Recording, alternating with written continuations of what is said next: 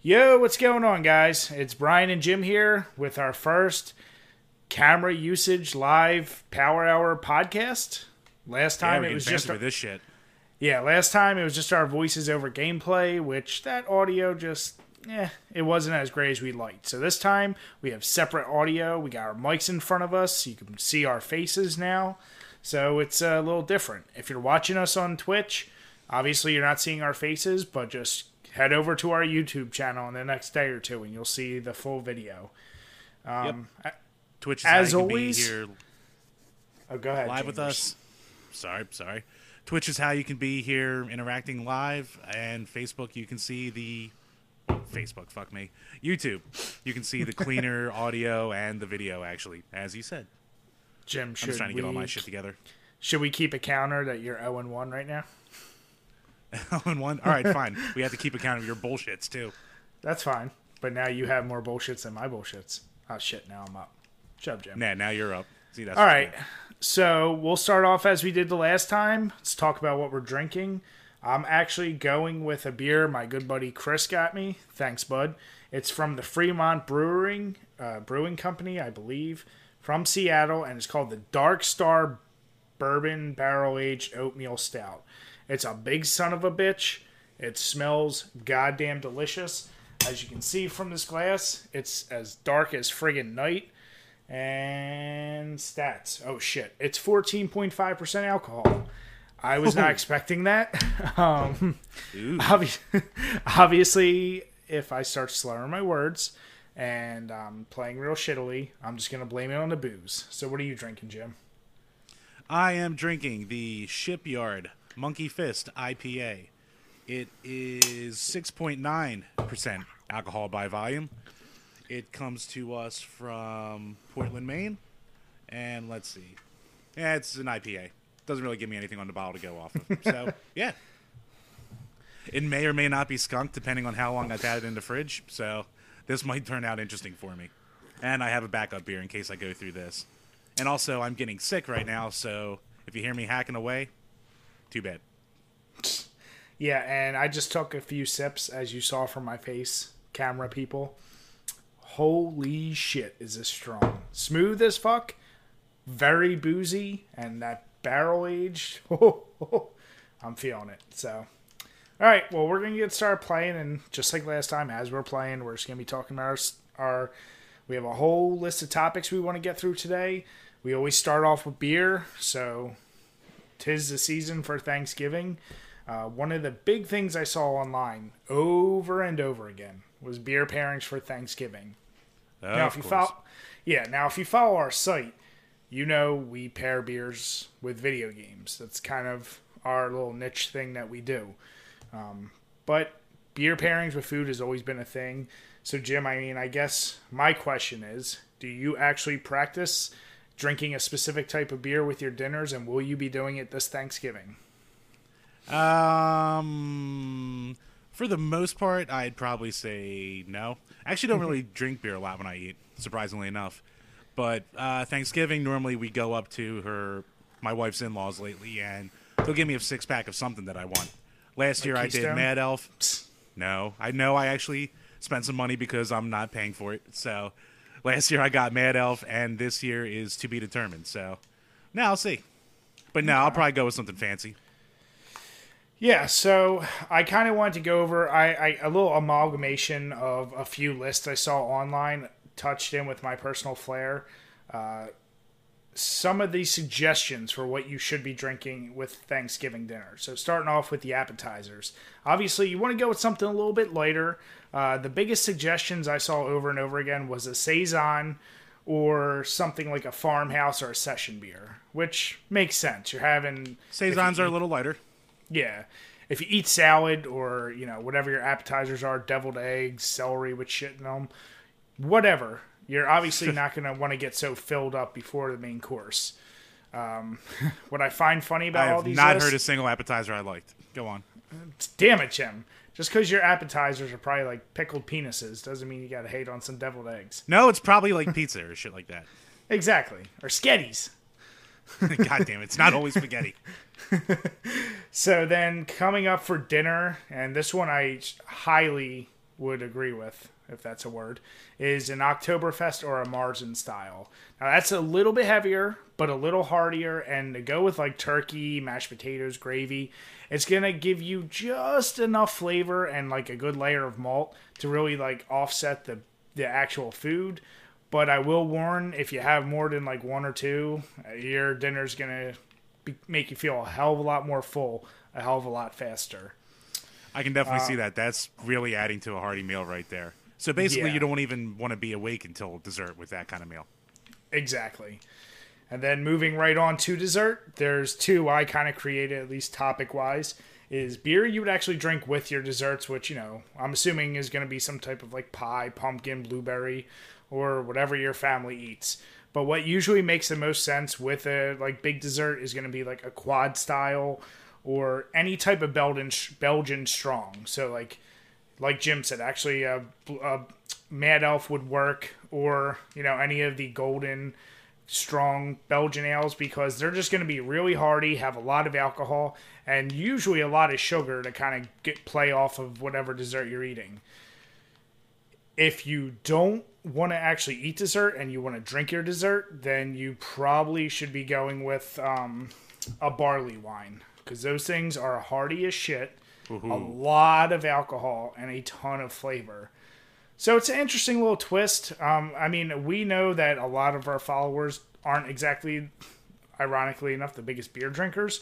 But, if you were someone who's starting to get into it, it's an interesting way to pair it. Me and Jim, we're not fancy enough to this beer goes nicely with a filet, with garlic mashed potato, whatever the hell the case may be. We don't do that. We do recognize some beers pair better with other things. But it's just something to think about when you're eating the shit out of your turkey and I've got an Thanksgiving idea. dinner.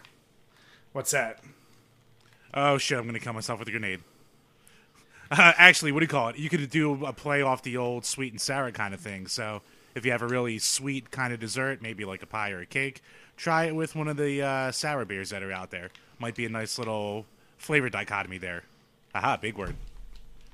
No, that's a legit point. Yeah, so anything else, Jim, on the pairing with Thanksgiving?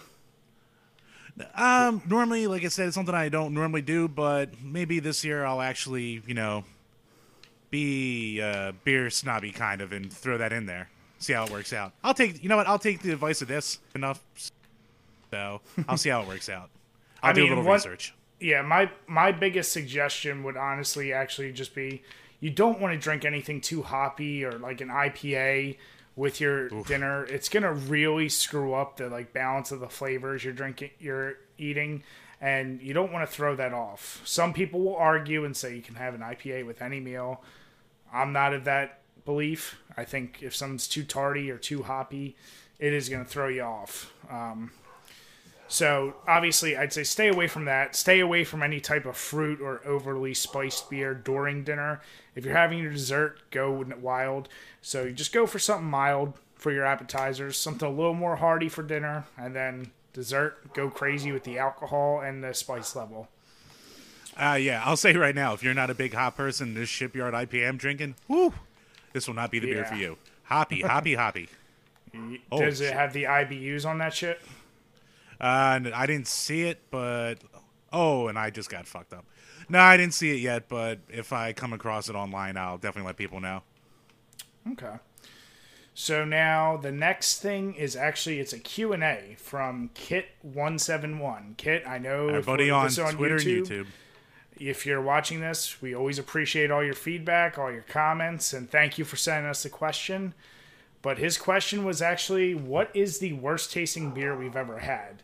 Now, I know mine pretty much immediately, but Jim... I wonder if ours is going to be the same, actually. Okay, then I'll go first in case, and then I'll say you stole it. You son of a bitch. All right, well, I'm actually going to... Because I know what you're going to say. Well, I'm breaking it down to two categories. All right. I'm saying, one, the beer with the least amount of flavor or taste, and that, without a doubt, was Yuengling Light Beer. Not to be confused with Yuengling Light, which actually isn't bad, but specifically... Yuengling Light Lager, if you want to be technical about it. Yeah, well, you got to actually say beer after the fact because the light lager I know. is not bad. That's the This one that's shit good. I'm saying the was beers. Yeah. balls cheap, even for Yingling. We got the cans. I started drinking it, and I swear to God, it was slightly malty or hoppy flavored water. I mean, we're not big haters. We might talk some shit sometimes, joking around. We don't hate on Coors and Miller Lite like a lot of other people do because we know what we're buying with that. But this shit made those beers seem like they had the most flavor in the world. So that's just no flavor. But worst tasting, easily, I have to go with the Flying Dog Dead Rise. This beer... Ooh, really? Yes. Oh, absolutely. So this beer, Flying Dog, for those of you who don't know, I believe it's a Delaware-based brewery. Jim, you tell me if I'm right about that. I know it's local to us, so I think you're on the right track. Yeah, so basically, it's a Delaware-based beer. They have some of the coolest label art you'll see on bottles. It's like a very unique style. Very, like, you know when you're drinking one of their beers. They always try to experiment with some crazy flavors.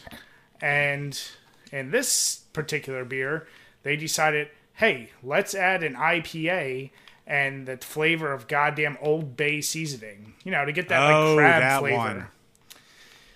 So Oh, Jim and I remember got that. this, and to exacerbate everything and make it a hell of a lot worse, we were doing a drinking game with it. So, yeah. Imagine one of the tardiest and like highest IBU beers you could taste, and then throw some goddamn salty ass Old Bay seasoning, and you basically have this beer. There's two types of taste sensations that you should never mix, and that's salty and tarty, and that is all you get from that beer. Some people really like it. I guess they just really like the salt content or something, or the hoppiness, or they just fucking love crabs. Either way, it turned me off, and I did not enjoy it at all. So that's my pick. But yeah. So going back to what I said, Dead Rise, that's my pick, and that's why. And I know all tastes are subjective. Some people might love the shit out of it, and some people might think the worst tasting beer in the world is anything too fruity or spicy. Like, you know, spicy meaning like a pumpkin beer. But for me, that one, salty and hoppy, is not a good combination. So that's me. Yeah, I was going to steal your thunder, and I knew Yingling beer or light beer was going to be an automatic for probably both of us. So, you know what? I'll do... Who does the habanero sculpins? That's Ballast Point. A very big favorite of the West Coast. And you know what? I do like the other Ballast Point beers I've had, but that habanero sculpin... Jim, I have one question before you dive into that. Is it because you've always drank it in looser brews? I have a little vendetta against it. I'm man enough to admit that. But go ahead. But, Explain your story. All right, so while Jim's getting his stuff reset, let me just tell you the quick story of the Ballast Point Habanero Sculpin for Jim. Now, I'll give a quick background for those of you who don't know. Ballast Point is, like I said earlier, one of the most popular breweries on the West Coast. Their typical Sculpin IPA, their grapefruit IPA, it's delicious. However, they decided, let's add some habanero. And it's a common practice with a lot of beers to add habaneros or some type of spice. Jim was the unfortunate recipient of that beer, I believe 2 or 3 times. And it was because we were playing our drinking games and we created loser brews, and I would always mix that Sculpin with something like a stout or something nasty. So that's just a little quick background while Jim comes back. Yeah, I'm back. How far did I get? Literally, I said, tell your story of the habanero Sculpin, and then you were it. out.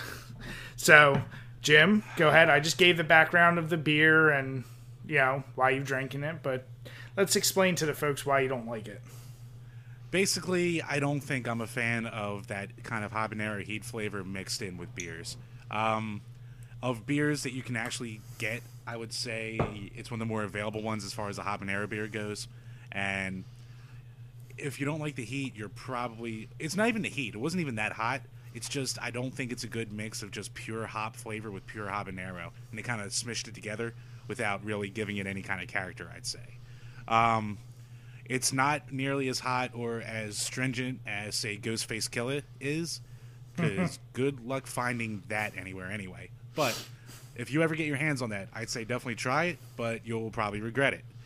So if something that's more that people will likely find and actually drink, I'd say the habanero sculpin. Okay. So, Kit, once again, thank you for the question. It's interesting because those things probably came to Jim and I's head right away, but it's a good question. So, all right, Jim, now let's see. I'm going to try to invite you to a party or to the actual game. You know what? Keep me out of the games for now. I'll just try and not poke the bear, because it seems like as soon as I went to the game last time, it cut out. Okay. So, the next thing, the NES Classic Edition. It's out now. I'm really going to try for us not to reiterate what everyone says, give our own take on it. Let's get the obvious out of the way. Yes, we're completely aware of the scumbags who have bought it and are now selling it at triple the price. We're aware of a lot of its shortcomings, like the cord and this and that, but I just kind of, now that it's out, I want to just kind of pose a question. One, Jim, do you think this is something you would ever actually get? Putting price aside, like if you could find it for its original $50 price or whatever it was, would you ever get it? And why would you get it? So, yeah. Well, the original price is $60, and would I ever get it? Probably not, because I'm too much of like an actual cartridge and game collector that I almost have all the games included on it anyway. And if I wanted to get HD output from an NES, I would probably either pick up a Retron on my own or get the AVS system from Retro USB. So I'm kind of the collector that would go way above that. I mean, it would be cool to have a little plug-and-play NES in another room of the house, but then again, in that case, I don't know if I'd ever use it. So for me, probably not. So would you be more willing to go to an EverDrive cart than that? Oh, yeah. Okay. Yeah, I'm definitely on the same boat as Jim. I unfortunately purged my NES collection a long time ago, so I only have a small collection of actual cartridges. But if you watch our site, you know, yes, we do emulate, and I put myself in the category of player first, collector second. Jim's definitely the collector between the two of us, but for me, it's just really about the playing, so it's not so much I don't need the physical cartridge or this or that. And that system, while it might be interesting and not a bad idea, I just kind of feel like it's useless because those are all games I've played in one way or another, probably beat at least most of them. So I don't really think I need it. And I'm not as hardcore of a Nintendo fanboy to just be able to say like, oh, I have a mini. You know, my friends that I do play video games with, if we really want to play Nintendo, we would use an actual Nintendo. Like, I'm not going to introduce people to Nintendo with that system. So, yeah, that's kind of my 2 cents. I would never have gotten it. If somebody gifted it to me, that'd probably be the only way I'd ever get that thing. Oh, yeah, it's definitely got, like, an audience out there, judging by the demand and how it's, like, one of the hottest things this Christmas. But, yeah, for gamers like you and I, and I'd probably say for a lot of YouTubers outside of just being able to make a video about it, none of us really need it. Yeah, I mean, hey, yeah, of course, it's a Nintendo product. I may give Nintendo a lot of shit, but fuckers know how to sell some product. They've never been accused of not being able to make money, I'll say that. So, yeah. Unless it's the Wii U. Oh, yeah. Jim, wonder what's next. Or shit, never mind. Switch. Fuck you, Jim. Do you mean shall we switch topics? Yep. Idiot. God damn it. All right. So, anything else on that before we move on, Chambers? Nah, I don't really think at this point, about a week or two out from its release, there's really much to say at this point. I will say the fact, did you see that thing where apparently Walmarts are selling them online, or at least some specific ones, for like $500? No, and that doesn't even Walmart sound real. It was like a Review Tech USA video on it, and I think it might have been a one-off kind of place. I'm just saying, if that's true, then that's pretty fucking scummy too. I get supply and demand, and really, Yeah, the people who are actually paying these prices for it, go fuck yourself. Yeah, I mean, You know that's it'll just, come out in another release. it's the same as when people, for whatever reason, I had a friend who did it, but who bought like Xboxes when they first came out and would buy multiples and sell them higher. Like that shit's I gonna know be this available guy. eventually. Yeah. So it's kind of like, what is the purpose? And to Jim's point, paying any more than $60 for it, like, dude, you could, especially if you're talking like Jim said, if something is going for 500, you could get the actual NES and probably all those games for what, like 150, 200, depending on the condition of the cartridges. Yeah, depending. But no, if you're gonna buy it off a scalper, you might as well just buy an actual. You can buy the AVS, which is $185, and all the games, and still probably pay less than what these resellers are charging. So, Yeah.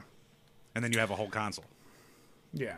And like I said, I mean, the only other obvious thing I'll say that was a big miss, and every major YouTuber who's talked about it has said, it was clearly, unless they do something different, the fact that they don't allow for any type of expansion, it's just part of a money grab. That's all it is. Oh, You yeah. can call it that they didn't need to do it. Of course they don't need to do it. But that to me is just should have been easy fan service for something that was, kind of gimmicky to begin with. But that's my own personal gripe with it. Oh yeah, no, I mean it's a plug and play system all the way, and Yeah. it just leaves them open to be able to sell out edition 2s or edition 3s, gouging people more. Nintendo's already good about making people repay for games they've already bought again and again, so. Of course. So. Yeah, that's my okay. 2 cents. All right. So the next topic is something I was thinking of, and it's not an original idea by any means. But I want to talk about games that should become movies in our eyes. Now, we do know the stigma of video game movies usually sucking a dick, and they're terrible. But from our own personal opinion, what are some games? We don't have to go into the big reasons why, maybe describe a little bit of something we'd like to see out of them. So to give an example, just 4 quick titles, not going to really dig into them, but like Skyrim. To me, that would be an easy movie series or some type of show, and you could literally go through, the war between the 2 major factions as just one movie all by itself. You could go, there's so many just areas you could go with that movie, and I think like Lord of the Rings or Game of Thrones style, there's clearly a market for that style in the movie realm. You just need solid writing. The next, and this has obviously been a potential movie, or like they've been trying to make it into a movie forever, but Halo, and it's an obvious reason why. So I'm not going to really dig anymore, but it would be awesome. I think it's already had animated videos too. I'm only talking live action here. All right. And then the last one I'll really mention is going to be Fallout. Like that, on the same exact lines as Skyrim. You could choose either any Fallout or just kind of do a broad sweeping across the nation story, or pick a city to city story and tell it, however you need to. You clearly don't even need to follow the games. If you just have some well done written, I would love to see a live action movie set in that universe, because that it's just an awesome story that would beg to be told. So those are my picks. Nah, those are actually pretty good picks. Looking over at my game collection right now.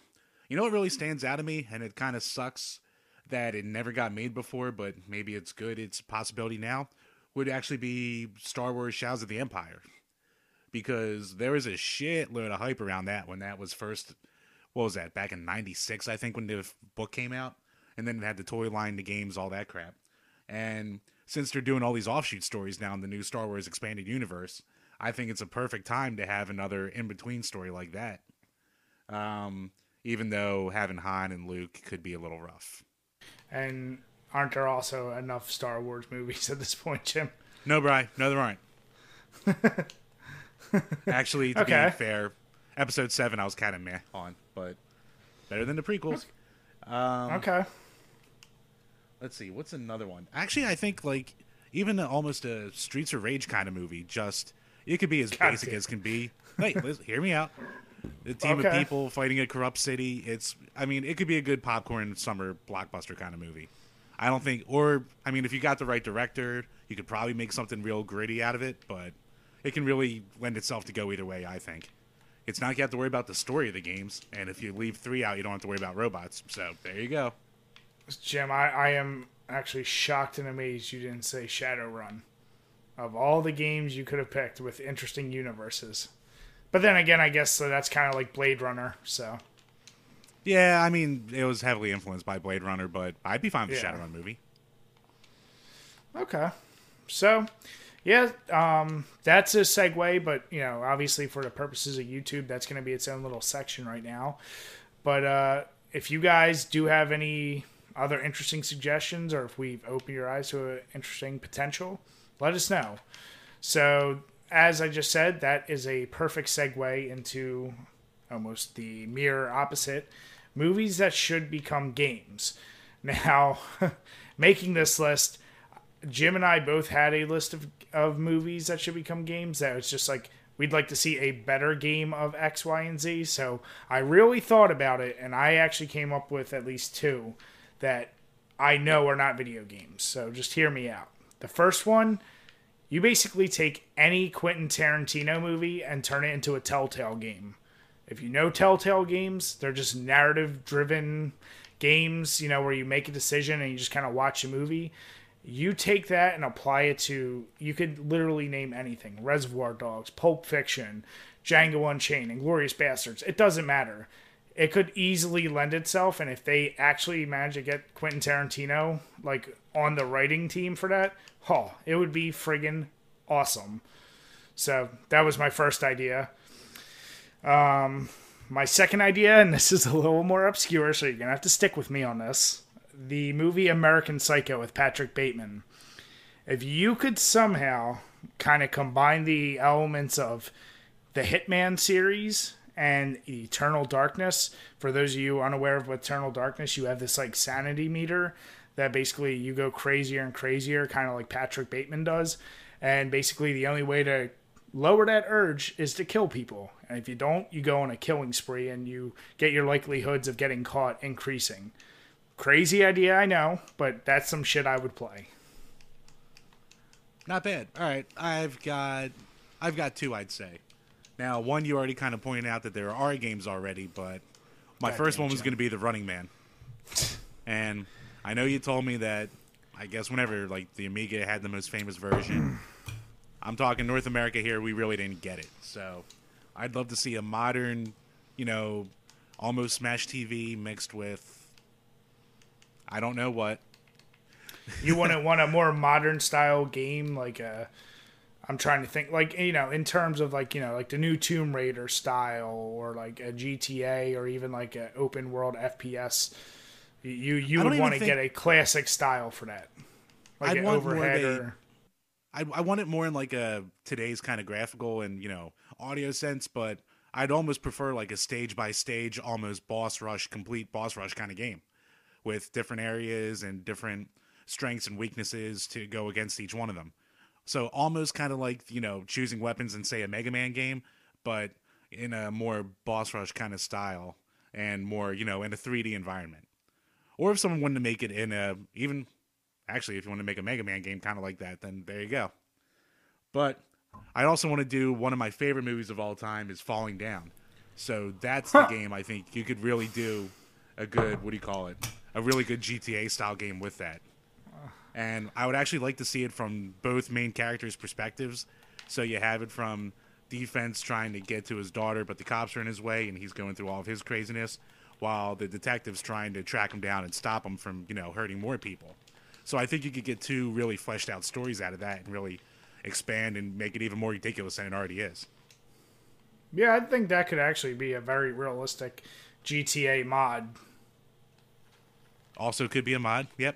And yeah, PC because people that definitely lends itself to that. But yeah, before we leave this topic, to Jim's point, when I talked about games that already existed, my first 2 games I put down were Underworld, which only had a European game release, which apparently that game kind of sucked.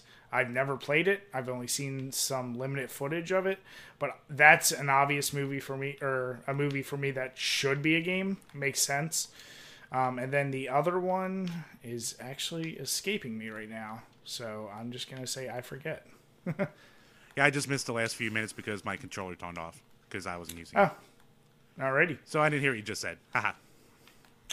Well, with that, I think that's Jim. You got anything else to add to that topic before we drop off of it? Nah, I don't have anything for that right now, but I think we actually came up with some pretty good bullshit. Yeah, I mean, and just be aware, people who are listening, my suggestion for American Psycho, I do have a little bit of a deranged mind, so you don't got to point it out. All right, so the next topic, and I'll let Jim explain it, but now we're segueing into our which is better. So Jim, you came up with this one. You explain your thinking behind it. All right, so a lot of the time when we do our which is better, we've been doing soundtracks for the most part. So I want to switch it up a little, and I wanted to say, what do you guys out there think is the better sequel? So we'll keep it with some of the all-time classics here, and I chose Super Mario Bros. 2 versus Sonic the Hedgehog 2. Two very different games, two games that took crazy different approaches to a sequel from their previous titles. And, for clarification, the North American Sonic 2, or Mario 2. And, yeah, do you really like the direction that this took by being completely different? Or are you more of a guy who liked the refined nature of Sonic 2? So, Bri, you want to go first? It was interesting when Jim posed this to me because I thought it was almost a joke. I played both many times. I like both, but to me, the obvious answer is Sonic 2. It's arguably a better game than Sonic 1, depending on how you feel about the series. Not taking anything away from Sonic 1, it just improved on some of the things. That's the multiplayer. I'm not going to get into the fact that, yeah, there's slowdown, there's some issues with it, but I just think it's a better game. Whereas Mario 2, it was still kind of classic Mario, but it always had that different feel, and it just, I don't know, for me, I still prefer Mario 1 over Mario 2 is what I'm getting at. So from a sequel standpoint, I would definitely have to go with Sonic 2. It's just the feel of the game and what was improved over the previous title, to me, that's what it all boils down to. Yeah, that makes sense. I actually think for me, I might actually go with Mario 2. Just because, actually, Mario 2 is one of my favorite. I do like Birdo, but it's actually just because it's one of my favorite Mario games in general. And yes, I know it's Doki Doki Panic, but I don't know. I just like the tweaks they made to it. I like the different game style. I kind of wish it kept the grabbing and the, jumping on head option, but, different game, obviously. I just really like jumping on eggs. Maybe I like jumping on eggs. Maybe I do that in my real life. Who's to say? You're not. Go fuck yourself. You're not jumping on no eggs. I'm not jumping in general. But, yeah, I mean, I love the level design. I love the music. And while Sonic 2, don't get me wrong, great game. It's, like you said, it's more the same, but just better, where this is so different. So I guess for my personal taste, I am going with the out of left field craziness that's this. Definitely a game that doesn't get enough love. I would definitely agree. That game gets hated on kind of unfairly. It suffers from the same problem of Legend of Zelda 2. Love it or hate it because of how drastically different it was. No, but I actually think for once, Jim, in this discussion, people are going to side with you. No, I think they're going to side with you. just because they always side with you, goddammit. Just because I'm batting 1,000, Jim. But no, it is a good top. It is a good question, and it gets, I guess, a little more serious. Obviously, the thing we try to ask is take nostalgia out of your answer. Try and think, which one is an actual better game? Because if you stack nostalgic games against anything, nostalgia is going to win every time. So if you've actually played both, and you can justifiably say, why one is better, we'd love to hear your opinion about it. So Yeah, I mean, if you wanted to really go in the left field, you'd say, what's a fucking classic platformer? You'd be like Mr. Gimmick versus Uncharted and try to make that argument, but that's you mean, just a little too crazy for old versus new. Jim, or do you mean kind of like when was yelling at you because of your love of what the Portal, and I said which is better, Portal's that or game. Skyrim? You mean that kind of comparison? That's a weird comparison. Two completely different games. Doesn't count. Yeah, but I mean that's honestly the reason why I wanted to start doing these, which is better, is for the simple reason I wanted to do crazy. Like some of the soundtracks we've done, we've tried to keep it at least comparable, but we keep them different enough. Just like Doom versus Streets of Rage. In the future, we are eventually gonna do some really crazy, which is better, actual video games, and it might be a comparison of two completely different genres, but we're just going to see how things stack up. Yeah, and if you guys, once again, have suggestions, please give us which is better ideas. We don't care what it is. If it's beer, if it's games, let us know. Yeah, no, absolutely. We appreciate any feedback, and obviously we're always willing to answer a question, no matter what you write or what you talk about. Oh, yeah.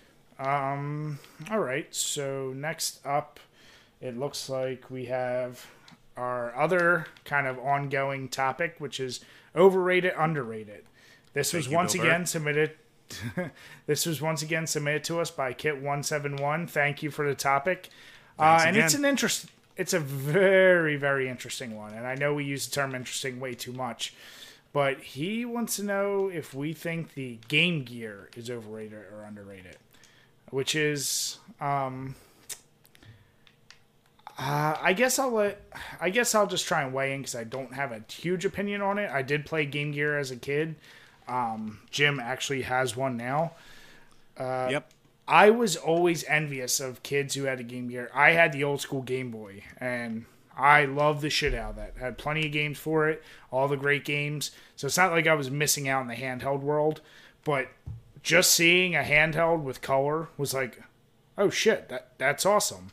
Now, I know there was at least two other color handheld consoles, and it's slipping my mind what they were. But Atari Lynx. Let's face, yeah, and there was one other. But nobody had that. If you had a color handheld back in that time, it was the Game Gear. Now, getting the obvious out of the way, we know the battery life was a friggin' joke. But yep, that was the killer. Games were all fairly solid. At least the handful I played from my friends, I remember thinking, like, this feels more like playing an actual 8-bit or 16-bit game on the go versus the Game Boy, which definitely just felt like a much more simplistic game on the go. So I would actually go with underrated.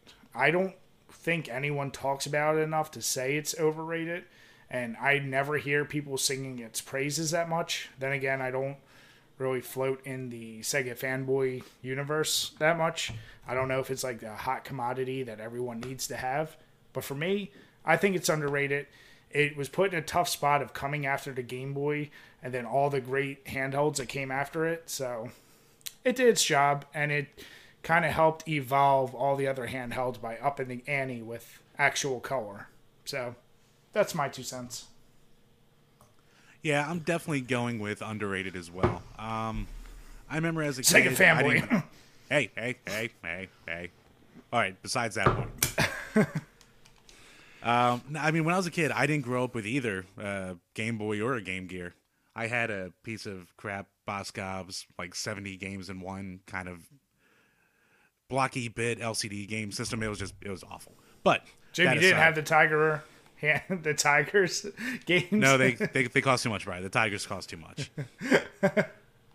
But yeah. But when I was over at a friend's house, I mean, I loved picking up either one of them and playing, but I always kind of went towards the Game Gear more, I guess mainly because it wasn't my batteries I was using. But, I mean, like you said, the color, the backlit screen, it popped so much more. And the fact that it's basically a Master System on the go, which is... It's kind of impressive with just how much the games could be good ports of actual console-based games. So you'd have the Streets of Rage port. You'd have the original Sonic games, which are, for the most part, excellent. you had surprisingly good licensed games. Like, I remember loving the ports of, like, X-Men or Mighty Morphin Power Rangers, those beat 'em ups. Those were pretty good games. We reviewed the Superman game for it, which was better than the Genesis game. It's just, I think there's a library there that's, one, it's not really sought after, so it's cheap to collect for the most part, and the games are quality. And even had, back in the day, the old attachment to watch TV on it, and you had another attachment where you could put Master System games directly into it, and it would play them. So it's bulky as shit. It was not a great, portable on-the-go system. And the battery we already talked about. So there's the obvious reasons why it didn't do as well. But I think in today's day and age, it's definitely a console that's worth looking at more than it is. Even though it breaks down easy as shit. Yeah, I can see that. Mine's pretty much bricked. Mine's pretty much bricked at this point. I have to basically get a new one. Okay. But yeah, underrated. Yeah. So, I mean, like I said, I would actually be shocked. I think to Jim and I's point, I don't think that's one of those systems that people freak out about so much and talks its praises. I think when people do talk about it, it's kind of just a forgotten relic that's like, yeah, that was cool, but the battery sucked, so it was useless. Something to that effect. They look at the shortcomings, but if you look at the system, it was pretty solid. Yep, definitely. And I really wish that Sega had or the Genesis had a Game Boy player, like the device that it never had. So you could just plug Game Gear games into it. Oh, well. All right. Well, once again, Kit, we love that you submit questions to us, and keep those coming. All right. So we are actually coming down to the wire. The next topic that I kind of wanted to bring up is we are getting back on track with our reviews in the month of December. November was a little bit of a catch-up on our own personal shit month. There was just a lot going on. We trying to do a little more work on our actual site. So it was just a little crazy. But in December, we do have a semi-interesting topic. Jim and I, we try to play as many new games as possible. Obviously, we're not professional reviewers, so we don't get every new game. And we just play the ones that interest us the most. Not all of them are quality, but what we wanted to kind of review and present to you guys is our list of games we played this year in 2016. And give you what we do best is our honest opinion. We're going to tell you if a game really sucks. Some of the major titles I can kind of spout off are going to be things like No Man's Sky, which got panned like shit. Call of Duty, what I'm playing right now. What were some of the other major ones, Jim? We'll be looking at Far Cry Primal. We'll be looking at another really controversial game from this year in Mighty Number 9. So, yeah, I mean, for a site like ours, and especially since we have full-time jobs, and like we said, we're not full-time reviewers. So we have to really take time out of our day to get to newer games that we want to play. So we picked and choose these. It's stuff that we have had a chance to play. And we wanted to keep it to 2016 games because we've dabbled in games from earlier. But unfortunately, those don't count. Yeah, Jim and I both had some favorites this year that we would love to talk about that we finally got to. Like, he finally got to start playing Rocket League. And I played Until Dawn, which is amazing. But not 2016 games. So it's a tradition we're going to keep. And, it's just going to be what we always do. It's our honest opinion. You might be surprised by some of our scores, but I think one thing we always try and do is stay fair, and we leave a lot of the outside hype alone when we think about reviewing games. So keep that in mind when you see our reviews in December. Yeah, I mean, we'll definitely address it, but we typically don't kickstart or crowdfund games, so we don't really have that kind of connection to it. We'll be looking at it just as a game. Yeah. So that's what's coming up in December.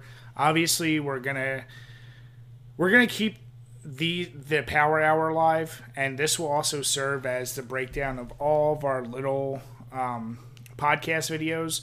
Not to say we won't do single one-offs if something comes to our mind, but these podcasts broken up into smaller sections will just ensure that we have more and more videos out, as many days of the week as we can.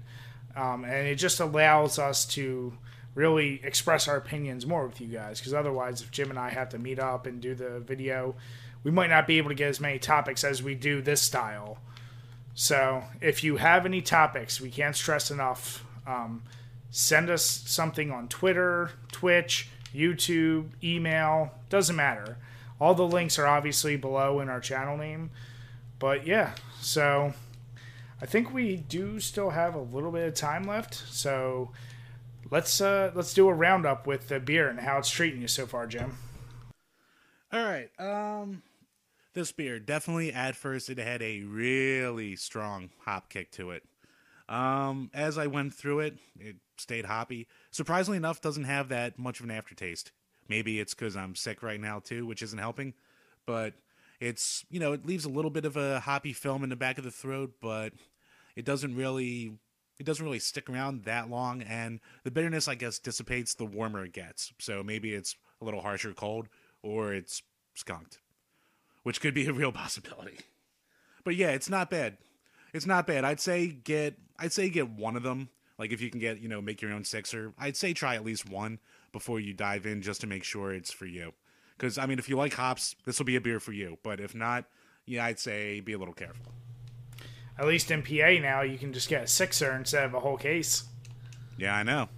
And if you want to see us talk about that more, you can check out our first episode of the Power Hour podcast on YouTube. Oh, shameless plug.